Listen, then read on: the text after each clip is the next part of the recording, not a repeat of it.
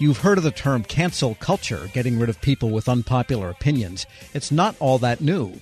That new movie, Oppenheimer, reenacts the revocation of the scientist's security clearance in the 1950s because of his opposition to the hydrogen bomb. What about today? Can unorthodox opinions mean loss of clearance?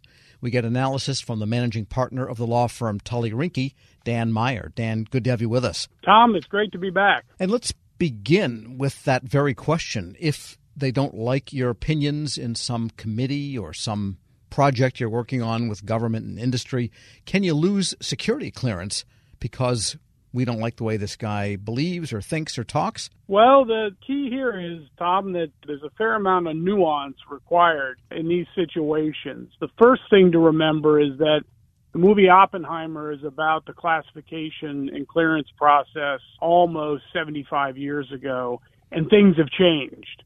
But as a person becomes more of a celebrity, and Oppenheimer was a celebrity, the rules get distorted. And we're seeing that in spades across the federal government right now with this classified documents issue down in Florida. And the important thing for federal employees to remember is that they really don't want to be celebrities. Okay, if you're the average Jane or Joe and you are following the guidelines as they've been issued to you in a document known as SEAD4, SEAD4, then you're going to have a fairly neutral process, and any distortion will be easy, for instance, for an attorney to figure out. But the last thing anybody should do is to look at what happens to celebrities when they're in these situations, because they get treated differently because they're celebrities, and that can be good for them or it can be bad for them. In the case of Oppenheimer, he was targeted because he was Jewish, and he was targeted because he had left-wing views as an academic back in the, prior to the Manhattan Project. There was also vicious competition on that project, and the movie brings this out well. Oppenheimer and Edward Teller were in deep competition within that program.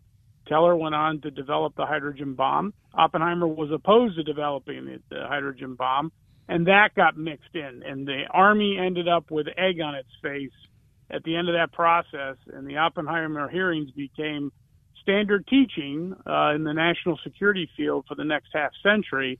And the movie does a brilliant job of summarizing all of that. So the important thing is, don't look at somebody getting a break because they're a celebrity, or somebody getting worse treatment because they're a celebrity.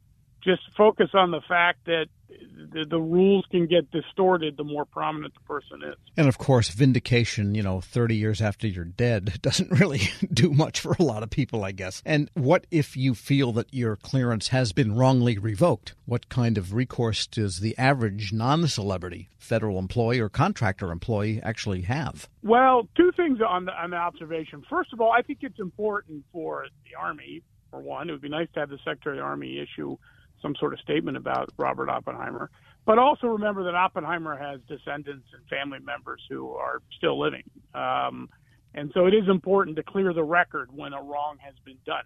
Same thing happened with the comedian Lenny Bruce. A good friend of mine, Robert Korn Revere, was in the movement to have him pardoned because he was targeted for special treatment because of his comedy routine in the 1960s. Even though Lenny Bruce was long dead, that was an important thing to do. For the federal employee, the key thing to understand is that most of the distortion is worked out of the security process, okay? The EEO concerns we always have, I don't see any of that in the security process. One, I think the security system in general has been very good in diversifying. You see people of all race, creeds, colors, disabilities in the adjudication rank. And I think that brings some wisdom to their decision making. But if you do see distortion, if you do see something that's incorrect, you've got a couple of avenues. If there's a procedural failure, you can still go to federal district court. Doesn't happen often because these security cats are really good at what they do, and they know they could get dragged into court if they make a procedural failure. So that's one thing. If you're a contractor in the Defense Department, you have the ability to petition the director of the Defense Office of Hearing Appeals if there's been some negligence in the handling of your clearance. Some people might have state-based actions against their company if there's been some tortious interference of contract or some defamation in the process. I'm always looking for those cases. They're few and far between, but they're always worth analyzing. And then the court of all last resort, which everybody forgets about, is the United States Congress. You have a representative and 2 senators, and if you've really been screwed to the wall, then it's time to, remember that you're an American citizen and help get somebody to get you help up on the Hill to sort through this. All of these are very tough processes. What you want to be is the model security citizen and have this go through in the normal process, because that shows that you are a team player. The government sometimes sounds like Remo in Casino. Why take a chance, and shoot the guy? We're speaking with Dan Meyer. He is managing partner of the law firm Tully Rinke. You started to say this doesn't happen very often. How frequently does it happen? Procedural failures, just off the top of my head, I think I'm up at I have several hundred cases I'm monitoring on a regular basis. I'm not representing all those people. I have associates. Of those, let's just say of 300 cases, I know that I'm going to have 5 or 6 that there's going to be something a little funky going on. I got one right now at an agency that I think could be headed to federal district court because there's something funny going on between management and security. So I would say it's a small fraction, but it's enough to be alert for them. And what should people do to avoid getting caught up in some type of situation that could result in that loss? For example, stay out of jail, don't drive drunk, or have big gambling debts. Well, the most important thing is to grab a hold on the Internet of a copy of a document called SEAD4, SEAD4. And I tell all my clients to read that every year, the week of their birthday. Not on their birthday, that's kind of dorky, but at least the week of their birthday, they should refresh their memory. Don't rely on agency training because most of it stinks. I know I've developed some of it, and I wasn't proud of the program I developed. It just doesn't work on the slideshow. You need to read that regulation once a year. And then you need to get advice on when to report problems, and you need to realize that reporting to your security officer is in your interest. There's this huge internet chat board sort of narrative out there that says that you shouldn't report to your security officer. It's wrong. Every one of my clients who reports up front does well in the end. Sometimes they have to adjudicate, sometimes they don't. But reporting is your best friend. That's how you stay abreast of what's going on. And then, I'm not trying to be self-promotional, but if you've invested so much into your security clearance and you're a federal employee, if you're like in your mid-30s and this is your career, you need to sock away some money every payday to hire an attorney if you get into a situation where you really don't know. Because your security officer may not be able to tell you. Because remember, the security officer is both looking for your violations and advising you on how not to do violations. There's kind of a conflict of interest there. But when you hire an attorney, you own that attorney, right? You paid that attorney. You paid her or him to give you advice, and they're going to give you the advice to get you out of the trouble. And here's a question on the process itself. The apparatus for security clearance has been moving to what they call continuous vetting. That is, they monitor databases, public information sources about people's activities to see if they remain, worthy of clearance. Has that resulted in, can you tell, an increase in the number of revocations, or had no effect, or maybe reduced them? Yeah, I talked to a security officer 2 weeks ago at an intelligence community element who it's doubled his caseload. So I think that's happening throughout the system. And what it's going to do, it's going to shift the focus of the security community onto debt, onto gambling, onto criminal violations, onto all the things that are easily trackable with algorithms, with artificial intelligence. The critical function is how do you get to the more nuanced things, Guideline B, Guideline C, the espionage stuff. That's not going to come up as easily in the systems that continuous monitoring relies on. But for right now, there's a massive focus on people with bad debt, drug issues, if there's been something through local law enforcement. And it's now so automated that it's an email that goes from the supercomputer to your security officer. There's no human eyes on that process. It just gets spit out right away. So, yes, there's going to be a lot more scrutiny. And the theory on gambling or other types of debts means that the belief is the person could be suspect to bribery. Is that the theory here? Yeah, if you're running high debts, then the WASP from Cuba or the FSB from Russia could come in and say, hey, you got a $50,000 gambling debt. We'll give you $100,000 if you give us the secret manual. So don't go to any off-the-market poker games run by Russians. No, that's a bad idea. And dating websites that are in Eastern Europe, not a good idea. Most of them are fronts for Foreign Intelligence Service. Dan Meyer is managing partner of the law firm Tully Rinke. Some great advice. Thanks for joining us. Okay, Tom, anytime. And we'll post this interview at federalnewsnetwork.com/Federal Drive. Don't cancel the Federal Drive. Subscribe wherever you get your podcasts.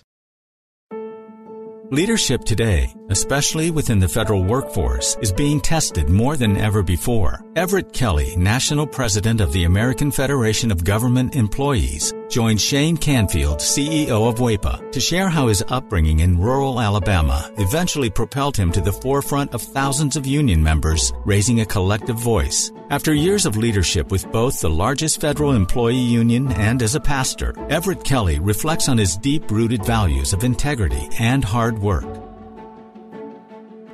Hello, and welcome to the Lessons in Leadership podcast. I'm your host, Shane Canfield, CEO of WEPA. Today I'm joined by Mr. Everett Kelly, National President of the American Federation of Government Employees. Everett, welcome, and thank you for being here. Shane, thank you. It's a pleasure's mine. You first joined AFGE in 1981 during what eventually became your 30 years of service at Anniston Army Depot. We're now more than 40 years past 1981, and you've been the union's national president since 2020. How's your decades-long involvement with AFGE impacted the way you view your role now as the union's leader? The time that I spent as local president, I simultaneously spent that same time as a pastor in Alabama. I like to say that this was my training ground because as I was entering into the role of unionism, I was also entering into ministry. And so I see my role, even as the union leader, as ministry. It's never an understatement because this is what I believe. I believe that if you love people and show people that you love them, people will follow you. My business is in the business of growing people, and that's what I do. And I think that my training as a pastor and as a union leader has given me the ability to really, grow people because I feel like that, it's my responsibility both as a union leader and as a pastor to ensure that people have a livable wage. It's also my responsibility to ensure that people are treated fair with dignity and respect on the job. And I think that goes in both arenas. So I've seen this, as ministry, as I've grown through the 4 decades of leading people. Putting those two together is amazing. AFGE handles a massive array of issues and topics of importance to feds across many departments and agencies.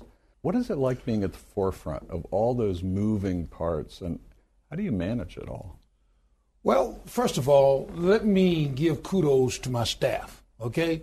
Because it's just no way that I could manage all of this work and all the moving parts by myself. But I have an excellent staff that always makes sure that I'm prepared and that I'm ready. But it's exciting. It's exciting to be out in the forefront, bringing people to the realization that they have something to fight for. But again, I cannot, and please understand, when I say I cannot, it's what I truly believe. I cannot do it without a good, strong staff. And I tell anybody that, but I enjoy fighting for the cause. I enjoy standing in front of a group of AFG members, calling them to action, and then standing back and watching that action come to fruition. Because I know that I'm not the one that's doing it, okay? They are the one that's doing it. I'm merely casting a vision, right? And I enjoy casting a vision and then watching that vision come to fruition. And it's the staff and the members that get that done. As CEO at WEPA, I completely and totally understand that. We rely on them. It's not Absolutely. Just nice to have. We rely on Absolutely. Them. As AFGE president, you often speak at union rallies and other events widely attended by federal employees. What's it like to experience that direct connection to employees? And how does that influence your leadership style? That gets me excited, okay? To be standing in front of a group of AFGE leaders get me excited. To hear the words, who are we, and the chants that come back that says AFGE gets me excited. It gets my motor running, if you will. And it's exciting to look at them and see the motivation in their faces when they're fighting for a cause. And all of us come together and fight in solidarity, fight as one, raise one voice. You can't explain the feeling. You just know that it's right. You know, I just know that it's right. When I'm standing there and I feel this, and I never fail to say thank you again, because I'm the one that merely casts division. They are the ones that get the work done. And so when I see them out there ready to go and that call to action goes out, and then I see them really begin to march on that initiative, it's an energy that I cannot explain. I can explain it. I'm feeling it right now. Describe how your personal background and upbringing folds into how you function as a leader. You know, understanding that I was born in the Deep South. I was born in a little small town in Goodwater, Alabama, population 1,292 today. Born to parents that, and I hope I don't offend anybody, and I got to quit saying this, but I was born to a set of parents that believed and trusted in God. And that began to establish who I was. I began to trust God myself in everything that I do. I trust God even in this situation as a union leader, because my parents taught me to believe in the Bible. And with that came, do unto others as you would have them to do unto you. In other words, treat people right. Treat people with respect, right? Do what's right. It taught me, about integrity, right? It taught me about being honest, and that's what's needed in the role of a leader of this union. It's needed. And I try to portray that. I try to portray a person of honesty and a person of integrity. And so being in the Deep South, you just learn those things. And that's what has helped me throughout my path as a union leader. And it's always nice, that whole approach, because you don't have multiple approaches with different people or different sets of different tasks, different energy. It's always straightforward, yes. Honest. Here's the truth. Yes. And it's easy. Yes. Right? Yes. It's a lot easier than having multiple personas. Absolutely. Yeah. Absolutely. What's one piece of advice, if you could go back and tell yourself when you were starting your career? I don't know you're asking for one, but I'm going to have to elaborate on two, if that's okay. Number one, I would explain the urgency of integrity a lot sooner than what I did, right? Because to me, integrity is not necessarily what you see others do or what others see you do, but integrity to me is what you do even when no one is looking. And so I would really begin to stress that importance more so at an earlier state in my leadership role rather than the latter part. Okay, I begin to stress that more now, but I wish I had began to do that more at the earlier states in my role. Secondly, I would tell myself to always, and I'm going back to my roots, always work hard and don't ever accept no as an answer, right? Because I just believe that if you want it bad enough, if you want to achieve it, you can. It's all about the amount of work you put into it, right? And the amount of faith you have that it can be accomplished. So when I look at AFGE and its membership and where we were 4 or 5 years ago and where we are today, that's a reminder that you can do whatever you want to do if you put your mind to it and work hard enough. And one question that's always kind of interesting at the end of our time together is there one person, you mentioned your parents before, mm-hmm. Is there one person or maybe more than one who really inspired you when you were younger that you might even think back on today? It was my grandmother, with the understanding that when I was born, right, as I said, I was born in the Deep South. My father worked extremely hard. We didn't have a whole lot. I had 12 siblings. And so when I was born, I was very sick. Matter of fact, The doctor said I wouldn't live to be 16 years old. The doctor said I wouldn't ever hold a job. But my grandmother would always teach me how to pray. And she taught me about faith. And it is prayer and faith that has allowed me to be standing here today. Suppose I've been dead 50 years ago, but I'm 66 years old now. And it's all because of my faith and my belief and my prayer life. And I believe that beyond a shadow of a doubt. Amazing story. Thank you for sharing all of it with us, Everett, and really appreciate you being on the show today. Pleasure's mine. And this is Shane Canfield. We'll see you next time on Lessons in Leadership. Find the full podcast and future episodes of Lessons in Leadership on the Federal News Network app and anywhere you enjoy your podcasts.